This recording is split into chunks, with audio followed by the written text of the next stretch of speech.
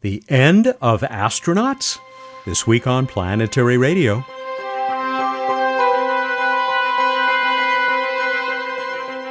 I'm Matt Kaplan of the Planetary Society with more of the human adventure across our solar system and beyond. Space is hard. It's also dangerous, especially for living things like human beings. Does it make sense to send astronauts at great expense into deep space? This is the question asked by Donald Goldsmith and UK Astronomer Royal Martin Rees in their new book, The End of Astronauts: Why Robots Are the Future of Exploration. Whether you agree with their arguments or not, I think you'll find our conversation both stimulating and thoughtful. It will be followed by an opportunity to win their book when Bruce Betts brings us yet another space trivia contest in What's Up. I'll be leaving for Washington, D.C. soon. I'm very excited to once again attend and help host the Humans to Mars Summit from Explore Mars. The summit's return to an in-person gathering runs May 17 to 19 at the George Washington University. The all-star list of participants includes many past Planetary Radio guests and a lot of other folks I look forward to chatting with for our show. The Planetary Society is once again a co-sponsor of this great event. Want to join us in D.C.? You can learn more and register at exploremars.org/summit. I hope to see you there. April 22nd was Earth Day. That explains the beautiful Earthrise image of my favorite planet that tops the April 22nd edition of the Downlink. The Planetary Society's free weekly newsletter includes a recap of the planetary science and astrobiology decadal survey we talked with Casey Dreyer about last week. There's a link to Casey's in-depth analysis of the recommendations. We also learned that the United States is ending at least one type of anti-satellite weapons testing and has called for other nations to do the same. And there's a celebration of Ingenuity's first year in the thin air over Mars. The plucky little copter made 26 flights lasting a total of 46.5 minutes and traveled nearly 6 kilometers. I expect someday we'll see it take a place of honor in the Smithsonian Institution's Mars-based annex. More is waiting for you at planetary.org/downlink. Astronomer Royal Martin Rees was professor of astronomy and director of the Institute of Astronomy at the University of Cambridge. He is a past president of the Royal Society. Among his many awards are the Templeton Prize and the inaugural Fritz Zwicky Prize.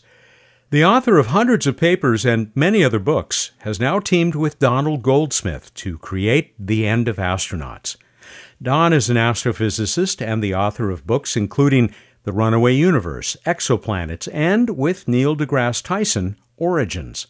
He has received Lifetime Achievement Awards from the American Astronomical Society and the Astronomical Society of the Pacific. With credentials like these, and a carefully considered argument, it was inevitable that their new collaboration would receive a lot of attention. They recently joined me in an online conversation. Donald, Martin, thank you very much for joining us on Planetary Radio, and thank you for this deeply thought-provoking book, which is also, I would say, simply provoking, which I'm sure is something that you fully expected. Welcome. Good to be with you. Thank you. I want to thank you, first of all, for relying on and crediting the work of several of my Planetary Society colleagues in your very extensive references and notes. You mentioned Casey Dreyer, our Senior Space Policy Advisor, the great John Logsdon, a new colleague, Jatan Mehta, who writes features for us. You even have a mention in further reading of that wonderful discussion that took place back in 1973, Mars and the Mind of Man, that involved two of our founders, our late founders, Carl Sagan, Bruce Murray, Arthur C. Clarke, Ray Bradbury, Walter Sullivan. I'm sorry to say none of them are with us anymore. I will also note up front, the thesis, your major thesis in this book, is heresy to many of our listeners, or at least fighting words. I'm sure you knew you would, as I said, see resistance from fans of human spaceflight, right? Or did this come as a surprise? Martin?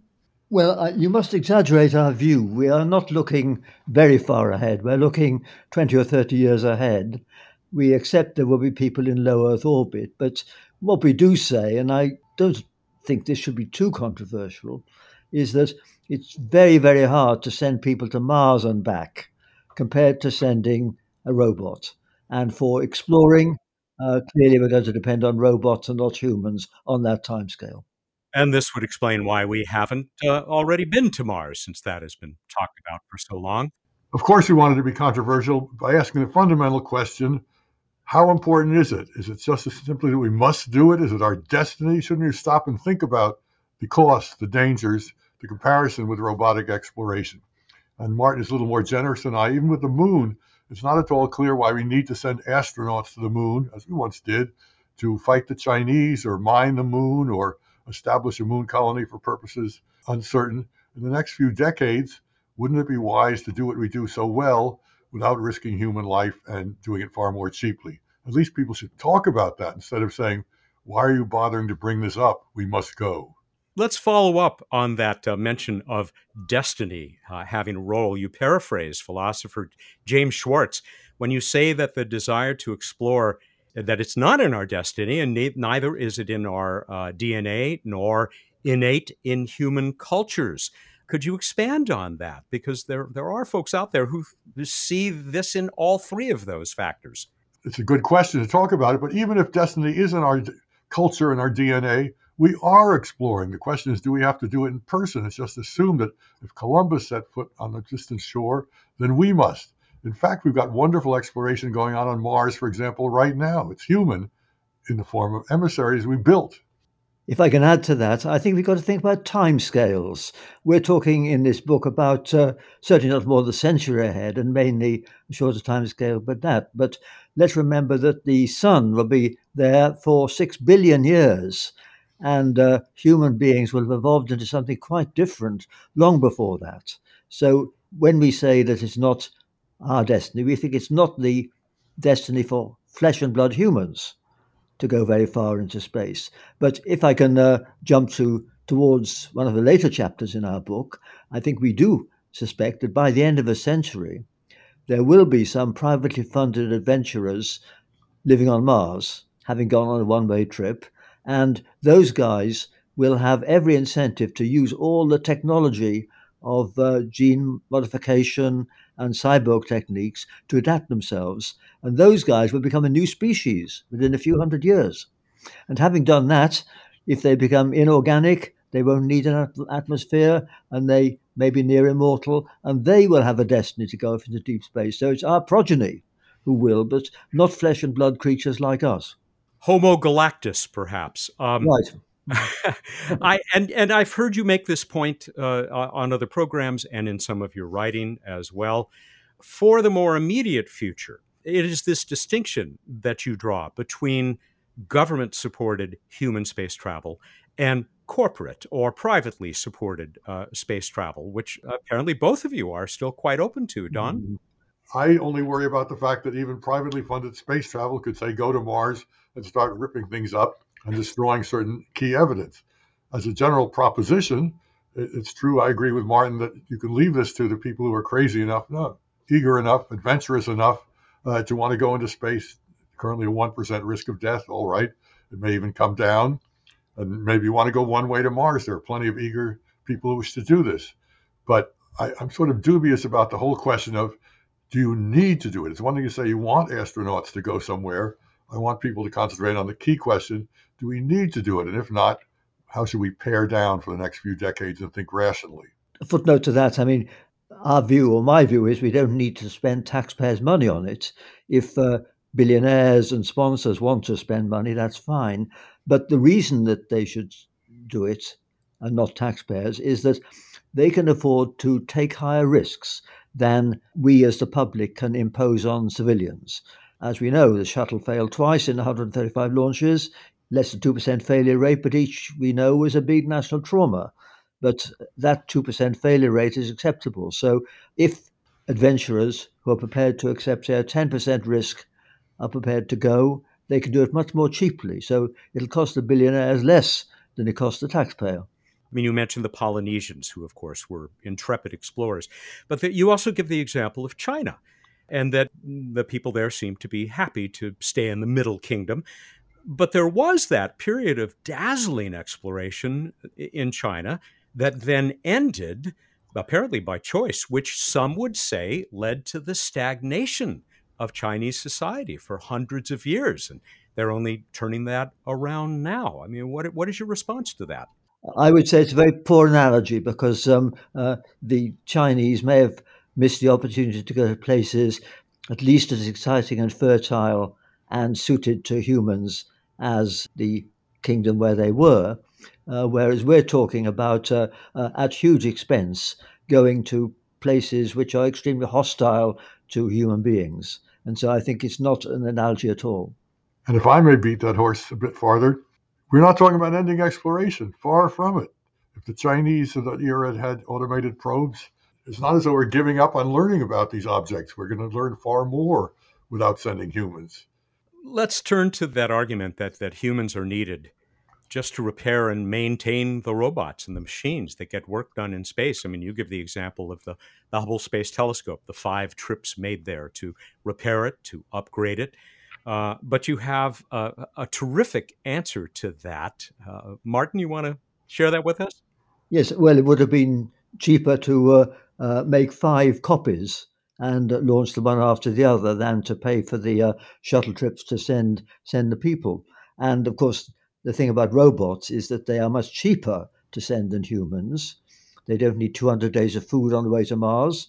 And if they stay there, that's fine. We can send some more. As to whether they can do exploring, then of course the present day ones can't. But if you compare Perseverance with Curiosity, Perseverance is far more able to navigate its way around in a way that Curiosity couldn't. Future probes in 10 or 20 years will have enough geological savvy to decide what's the best place to dig or to observe. And so we think they will catch up, and the gap between the human geologist and the kind of probe we can send will diminish, whereas the cost gap won't diminish. It'll be huge. John, I've heard you make a similar point. In fact, you looked all the way back to Viking, which had hardly any intelligence at all. How quickly do you expect AI to advance to the point where it might, let's say, equal the capabilities, or at least come close to the capabilities, of a human geologist on Mars, for example? Before I answer your question, I can't resist adding to the last answer that, at one point we agree, I think, with these astronaut enthusiasts is it's a mighty degrading thought to think that astronauts' greatest achievement would be to repair robots. I mean, how sad to think that maybe they could do it, but what an argument. AI, let's look where on Earth. We can't yet have self-driving cars, as Tesla keeps proving quite. You see the one that got away from the police up in San Francisco the other day. But obviously we're not far, with a certain amount of risk, from having a car that can navigate the entire highway system pretty well. If that's true, they can navigate Mars pretty well too, as Martin was just saying.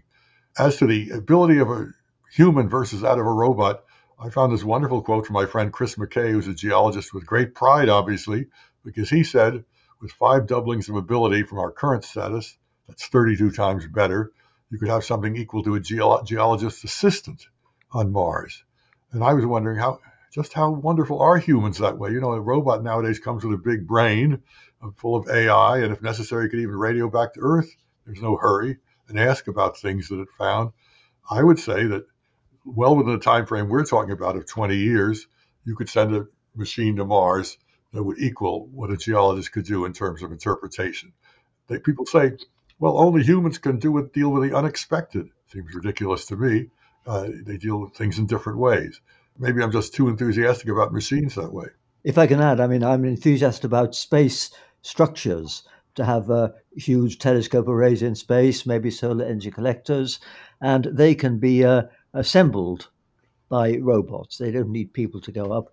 And so there are all kinds of uses for these intelligent and adept robots. Don, I'm glad you mentioned Chris McKay, that great astrobiologist who is a good friend of ours.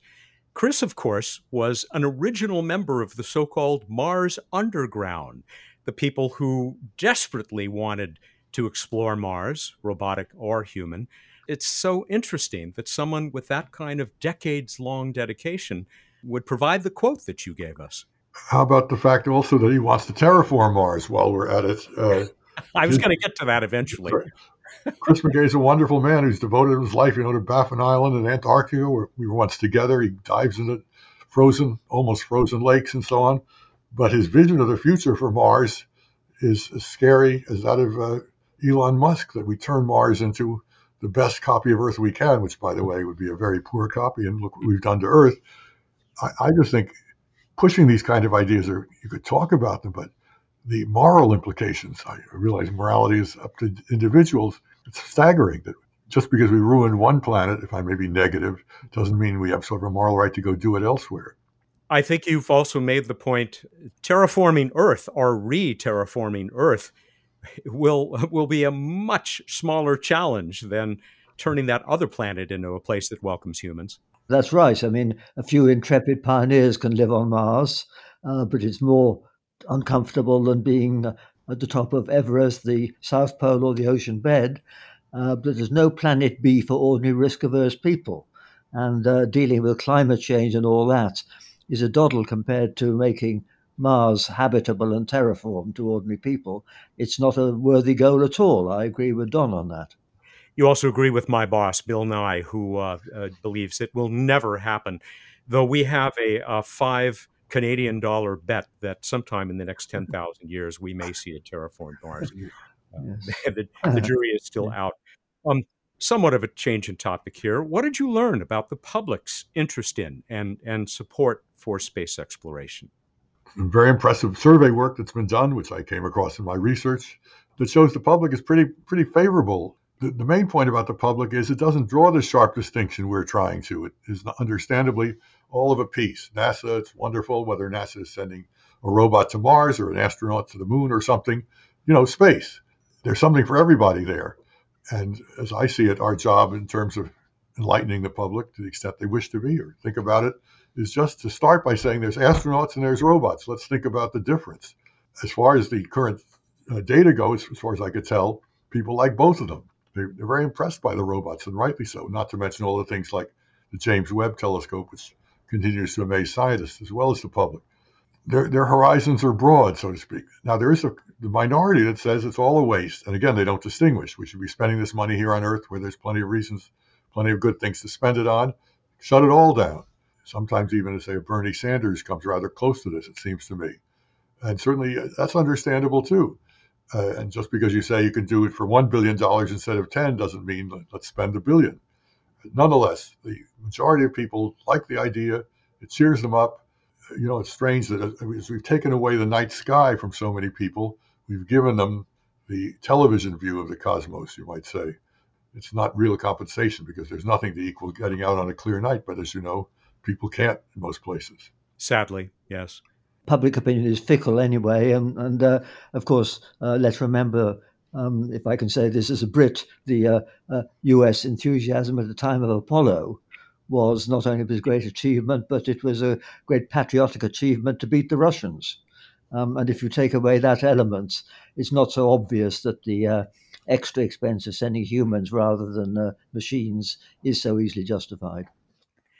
What about the power of the transformative moment, as you refer to it in the book, which I will just describe as the inspiration that can be provided by seeing other humans, not just robots, because I love the robots too, but seeing other humans walk on another world or any place that has been unexplored. And I would apply that especially to young people who we want to attract to so-called STEM careers. Well, it's worth a lot, but is it worth the huge amount involved in sending someone there and bringing them back? And the return ticket's about 10 times as costly as the one-way ticket, probably. So I think it's sort of hard to justify. I'd also counter that perhaps young people may not be quite so enthused as our old generation was, because they've seen so much on the movies, etc., so many simulations, they won't distinguish that all that much from the real thing. It was a big deal for us because we hadn't seen so many space movies. It's a great idea. We can give them virtual reality to cheer them up. But it is true that humans will always identify more with humans than machines. So it's impressive how, these Mars rovers and so on gain a lot of popular attention, you might say, as quasi-individuals. I don't see any solution except the one Martin just proposed.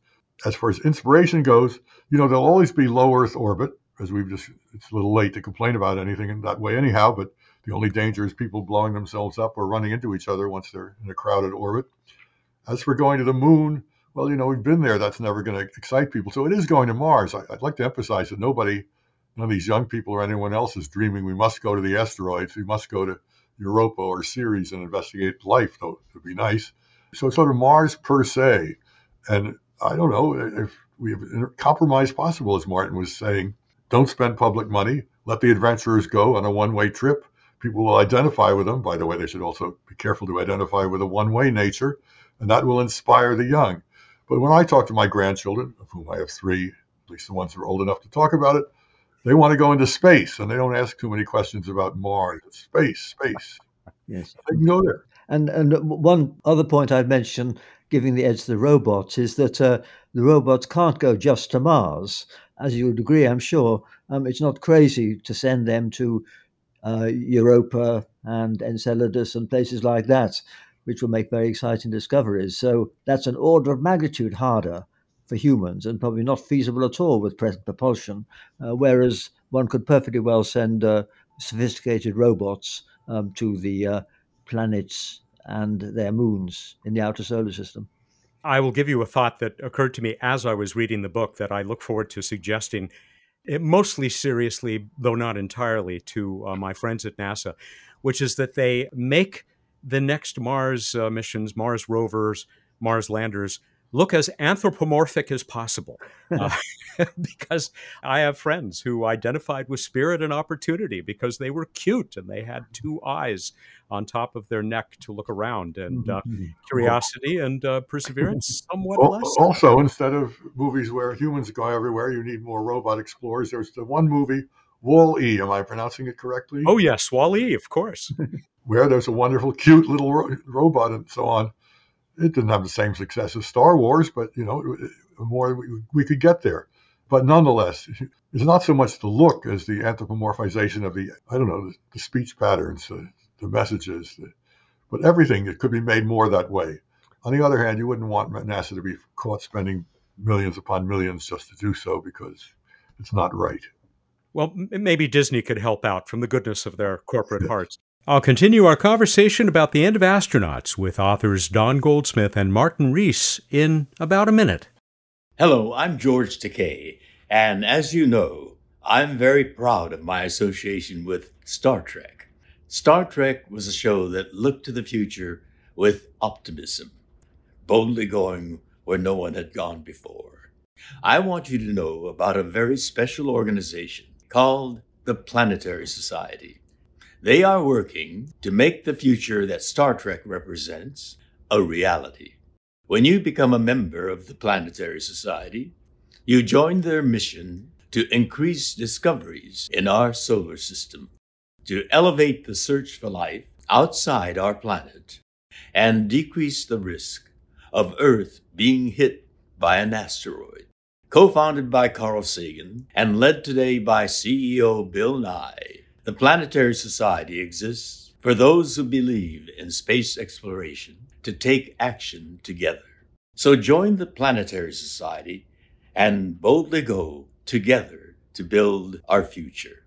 Martin, you talked about no one is looking to send humans to somewhere like Ceres or the smaller asteroids to look for life. But of course, there are people who very much want to visit those asteroids and chip away at them, do some mining. We've even seen at least a couple of companies who had as their goal doing exactly that. Do you also think that that is something that we may see in the future, whether we should or not, that could get by with just robots? Martin? Well, it could get by with just robots, certainly. Whether it's going to be a good economic deal, I have no idea, to sort of knock the bottom out of the platinum market, etc. But of course, we have a whole chapter on space law. and we accept that when this sort of thing starts, just as if there starts being hostile attacks by one power on the spacecraft of another, then we do need a legal system, which is not going to be adequate. So I think we would want more attention to be given to space law, which could apply under these different scenarios. Although space law internationally is still a dream, when the Chinese go to these asteroids and we attack. By the way, it's much better to send robot wars are much friendlier, if that's the right word, than human wars. Much less lethal, anyway. This Bruce Willis type vision of hard-bitten miners wielding their axes or something, or their machines, and encountering guys on the other side of an asteroid, or they're arriving and they bomb them. Just keep it to the machines. I'm totally against it in all phases, but that's me. And as Martin's saying, it's not clear, even if they're wealthy. There are 3 different quotes in our book from 3 different people who say the first trillionaire will be made on an asteroid. By the way, we may make it right here on Earth if Mr. Musk gets any richer, but all right. Everything can be done by machines is vaguely our position. It doesn't mean it will be or even should be if you insist that there's the inspiration factor and the hostility factor. If the Chinese are walking around on Mars, how can we not do it? Well, Donald Trump would say, and many Americans, well, that's a tremendous defeat, just like Sputnik beating the Americans into the satellite game. There's no real counter-argument to this except to try to get saner. What about corporate presence much closer to home, but still in space, low Earth orbit, or nearby? Let's say one of the Lagrange points. You talk about this in the book as well. I mean, Jeff Bezos thinks we should move heavy industry and all its pollution out there into space. What are your feelings about this, Martin? This is in the very long term indeed, of course. Whether that'll happen before human beings change into post-humans, I don't know. But I have to say that I find the idea of having heavy industry in space more alluring than the revival of the old O'Neill concept of the sort of Californian suburb in space, if I may say that, which seems to be not a very alluring prospect. So I don't think we want that. But if it's feasible to have some industry in space, and clearly some can be done better in space, then I would say that's fine. There's always a transport issue. I mean, it's an economics as well as a pollution factor. Just what is it that's going on in space, and how do you bring it back to Earth? For example, it'd be wonderful if all our energy production were in space, even nuclear, but then what? You don't string a cable and so on. Yes. Of course, Jeff Bezos would say that's why we must all live in space and we're right next to it. Yes, but things are better with the cheaper launchers. The new SpaceX launcher can launch, I think, 150 tons into low Earth orbit, and incidentally can launch a single mirror as big as the James Webb's mirror in one piece in its nose cone. So I think the economics of solar energy from space is now credible. When it was suggested by Glaser in the 1970s, it wasn't. Whereas now, with cheaper launches, etc., it's not a crazy idea. Yeah. There is another point that you make in the book. I'll summarize it as, what's the rush? Don? Yes, that is our point. We've been setting these goals about sending, as Donald Trump said, putting the first woman on the moon and making sure the first person on Mars is an American for some time, and they keep being postponed under simple facts of life. What is the rush? Of course, Martin and I are rather considerably older than we used to be, and we'd like to see things happen, but we don't see that as a valid reason for rushing. Many good things are done by careful planning and also adjusting the circumstances. Look what happened with the Hubble. It started as a total failure, thanks to the astronauts, etc. It's totally outlived its projected lifetime and still working. We should be careful about these things. We're talking about huge amounts of money and in some cases human lives. What is the rush? The only one that comes up is competition, usually. Well, there's a desire to keep NASA going. They've got to do something, but they're doing plenty as it is. I keep bringing this up to people. They don't seem to worry about it, but I think if the Chinese really get active with humans in space, this is going to be seen as a tremendous spur that we must catch them and surpass them. But that's the only rush that I see. A new space race. I want to come back to what you touched on when we talked about not just terraforming, but any human presence on Mars, and that is planetary protection, the responsibility that we share to avoid contamination of what could be another biosphere, whether it's Mars or Titan or someplace else. Should this be an even bigger concern? And do you think the level of concern that's currently being given is adequate? Scientists are highly concerned, even by going back to Viking, the sterilization program, it was understood couldn't do everything or you'd ruin the instruments. Suppose you land on Mars, as we have, gather samples as we're doing, and get ready to bring them back, as should happen within 10 years, perhaps even Martin and I will be here to see it. We can be pretty sure, though not 100.0%, that whatever is in those samples is not contaminated. And therefore, if you found traces of life of any kind, it'd be wonderful, and you could immediately ask, is it Earth life, our DNA or not? The more you spread our DNA around in any form, the more difficult it would be. Not, of course, if it turns out you found life that was very different from ours at the fundamental level, but if it turned out to be the same, implying there was panspermia of transfer of life from one planet to another, you would never know for sure whether that was recent transfer that we brought or ancient transfer. I guess you could try to work harder to figure it out. So the more we can protect Mars this way, I say Mars in particular, because of course that's where the action is for now in looking for extraterrestrial life, the better off we'll be. I can't say that we're doing enough so far, and we certainly won't be doing enough when these privately funded expeditions go to Mars. I doubt that they'll act like they're concerned, but they won't really be doing much about it. So I'm a little worried there. The good news is, before they get to Mars, we should be able to get some real sample returns going, starting with the Perseverance ones, and NASA has further plans. But in the long run, we're going to contaminate, and I only hope it's more modest than, well, it could be, but much, much worse. No, I agree with that. But of course, we can still continue the search robotically for life under the ice of Europa or Enceladus. And that would be more important because everyone knows that if life existed on Mars, it could have had a common origin from life on Earth. But I don't think that could be so credibly stated of life on a moon of Jupiter or Saturn. Martin has suddenly cheered me up because, as I mentioned, Mars is where people concentrate. We're not going to hear about one-way missions to Europa to settle in that lovely little ice-covered world. Yeah, that's one for the robots, clearly. Not in our lifetimes. Returning to the less rational, both of you and I are old enough to remember when humans stepped on the moon. Certainly for me, and I suspect for you as well, it was a wonderful moment. It was a great moment of pride and inspiration. This is likely, in spite of the arguments you make in your book, this is likely to happen someday on Mars, though it's certainly proving to be much more difficult than was thought at the time of Apollo.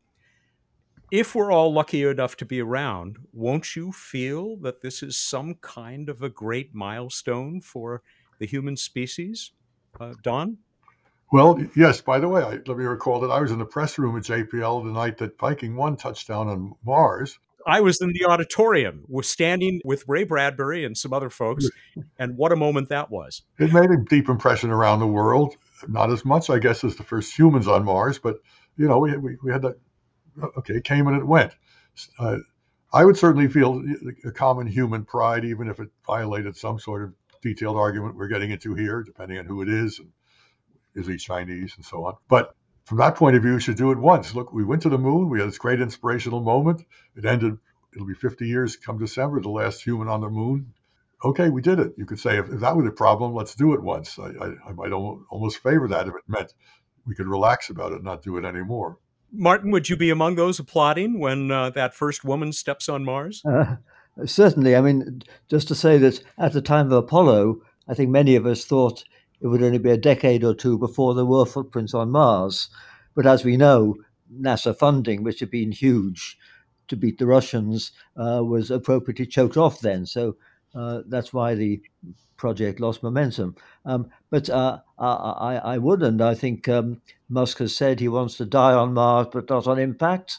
And in 40 years' time, he might make it. And to be the first person to get to Mars, to be the first person to die on Mars, would be a great achievement. And I'd be happy with either of those. For him, you mean? Gentlemen, you have, as I said, created a most thought-provoking book. I enjoyed it. I recommend it. The book is The End of Astronauts, Why Robots Are the Future of Exploration.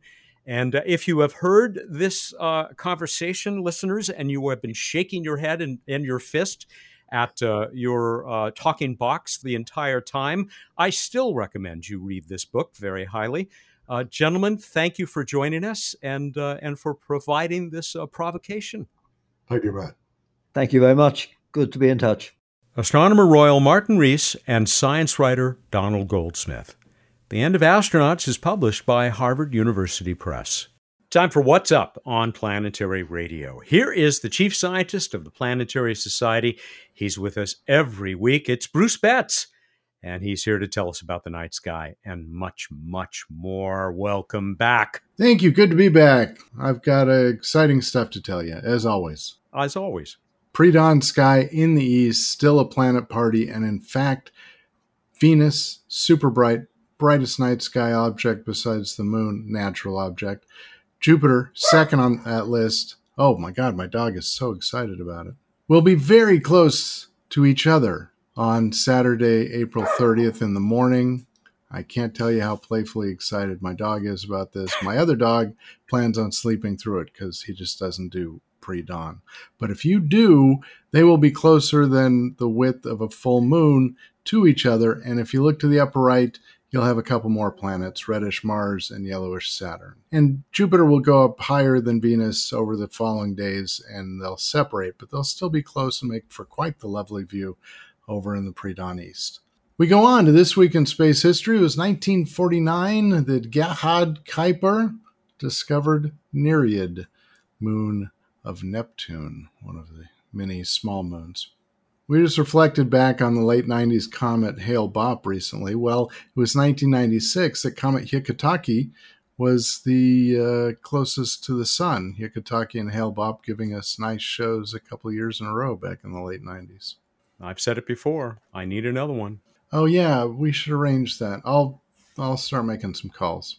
On to Random Space Fact. That was so straightforward. I thought I'd be different. Mariner 1.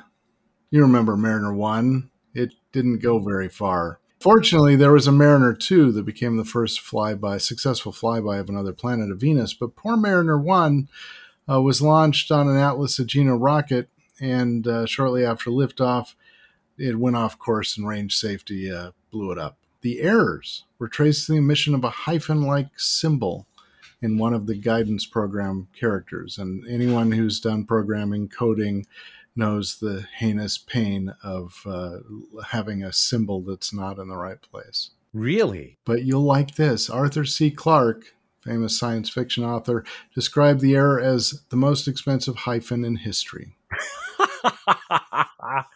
Oh, Sir Arthur, you were a card. I thought you'd like that. And hopefully you enjoyed the trivia question, Matt. I did. I asked the world, where in the solar system is there a mountain named Kaplan? Which I'd like to think was named after you, but maybe we'll hear otherwise. How'd we do? Thank you, first of all, for this birthday celebration question. I wasn't the only one who enjoyed it. A lot of people enjoyed it. We had more entries than we have had in quite a long time. Here is the response from Dave Fairchild, the poet laureate in Kansas. If you look around in space for mats out in the void, there's one that's known as Kaplan, but it's an asteroid. So if you want to find a place you actually can go, Antarctica is where you'll find Mount Kaplan in the snow. Indeed. Kaplan is on Earth, the mountain. I tried to find you something elsewhere in the solar system, but, Earth's a pretty good place. I like it. As you know, as Bill Nye says, most of my favorite people live here. Norman Cassoon in the UK gave us a lot more details. It's a big mountain, appropriately. It's huge. It's, let's see, almost 14,000 feet, just over 4,200 meters. It's the biggest one in the Hughes Range of Antarctica. And it was discovered and photographed by Admiral Byrd on his flight made in 1929, but it wasn't named, says Norman and a whole bunch of other people, until 1957, 58. It's named after, oops, not me, Joseph Catlin. He was the chair of the U.S. National Committee for the International Geophysical Year, which was 1957-58. So good on you, Joseph, and I'm just going to have to wait my turn, or as Barry Olson says, Barry in Alberta, Canada, sorry, Matt, perhaps in another universe. Okay. It's true. I didn't open it up to another universe. Here's our winner, Octavio Lamas. He's a first-time winner in Arizona. He kept it simple. He just said it's on Earth, and that's good enough. Octavio, thank you for entering. We're going to send you Fred Hayes' great book, Never Panic Early, an Apollo 13 astronaut's journey, by Fred Hayes with Bill Monroe. Fred Hayes, that Apollo 13 astronaut. And thank you, everybody who let us know how much you enjoyed that conversation with Fred. I got more. Of course I have more. Ian Gilroy in New South Wales, Australia, he says, in cosmic terms, Mount Kaplan is right on your doorstep, Matt, just a mere 8,413 miles south of Pasadena. And so even closer to me, since I live in the San Diego area. You're practically there. I've wondered what that chill was, that chill in the air. Maya Sukup in Newfoundland, Canada, and others mentioned that it has not yet been climbed. So she suggests that you and I reach the summit. Now, Hudson Ansley in New Jersey suggests that you simply pay for my trip. If you climb that mountain, I would seriously consider paying for it, but we'll have to discuss the reality. You have to actually climb it, though. No helicopters. No, I agree. That's only fair, but I would want 50% up front. I think that's only fair as well. Pavel Kumesha in Belarus. This mountain has good company on Earth in the form of Nye Mountain and Betts Hill, both located in North America. Didn't you have Betts Hill once as the response in the contest? Seems like I remember that. I don't recall, but I do now question why I only got a hill and you got a mountain. But let's not. I suppose that's par for the course. Let's not make a what? What? I feel a pun coming. Yeah, right. Well, Idiom? Mole Hill. Eson Beglu, Ontario, Betts Canada. Hill is not just a molehill.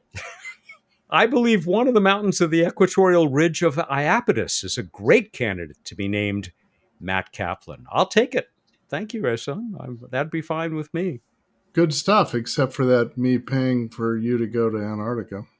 Well, you don't want to pay for me to go to Iapetus either. So, although you might be more open to that. I got one more. Gene Lewin in Washington, who sends us so many great poems. He was talking about the IGY, what a magnificent endeavor it was back then to bring us all together, kind of kicked off the space age, and mentioned that he listens to us sometimes on KBFG 107.3 FM, which is a low-power FM station, LPFM, up there in Washington. And I couldn't help wondering if BFG stands for Big Friendly Giant. I hope so. I think that's the best possible option. Here's a little piece of the poem that Gene sent us this time. If you want to hear Matt Kaplan up here in the Pacific Northwest, an LPFM of 100 watts may just satisfy your quest. And I don't have the next stanza. I thought I'd put it down here. Sorry, Gene. It was the one that says, hey, we're not near you on a radio station. Every Wednesday you can catch the podcast. You got something new for us? Well, I'm just composing poems because, that's what I'm so good at. If you want to find Matt Kaplan, go to Lapland. That's it. Can I just say, stick to your day job? Yeah, it wouldn't be the first time. You've said it, or anyone else has said it. Let's move on to the next trivia contest. Here's your question. What was the last spacecraft to do a Venus flyby? Orbiters of Venus do not count for the purposes of this question. The last spacecraft to do a Venus flyby. Go to planetary.org/radio contest. You have until May 4, 2022 at 8 a.m. Pacific time to get us the answer to this one. And I bet you can guess what book we're giving away. It's The End of Astronauts by our guest this week, Don Goldsmith, and the Astronomer Royal, Martin Rees. It is provocative, as I said, but a very fun read, as was my conversation with them. With that, we're done. All right, everybody, go out there and look up the night sky and think about if you were to name a mountain after someone, who would it be? I wanted it to be you, Matt, but I don't know. Can you have two mountains? Wait, let me look outside just a second. Yep, there's a molehill. It is now Matt Kaplan. Thank you, and good night. He's Bruce Betts, the chief scientist of the Planetary Society, with that molehill in his backyard. I will be over there tonight, Bruce, to plant a flag in it. as we Make sure you bring a little tiny flag. as we finish this edition of What's Up. Planetary Radio is produced by the Planetary Society in Pasadena, California, and is made possible by its delightfully human members. Human or AI, you're invited to join them at planetary.org/join. Mark Hilverda and Ray Paletta are our associate producers. Josh Doyle composed our theme, which is arranged and performed by Peter Schlosser. Ad Astra.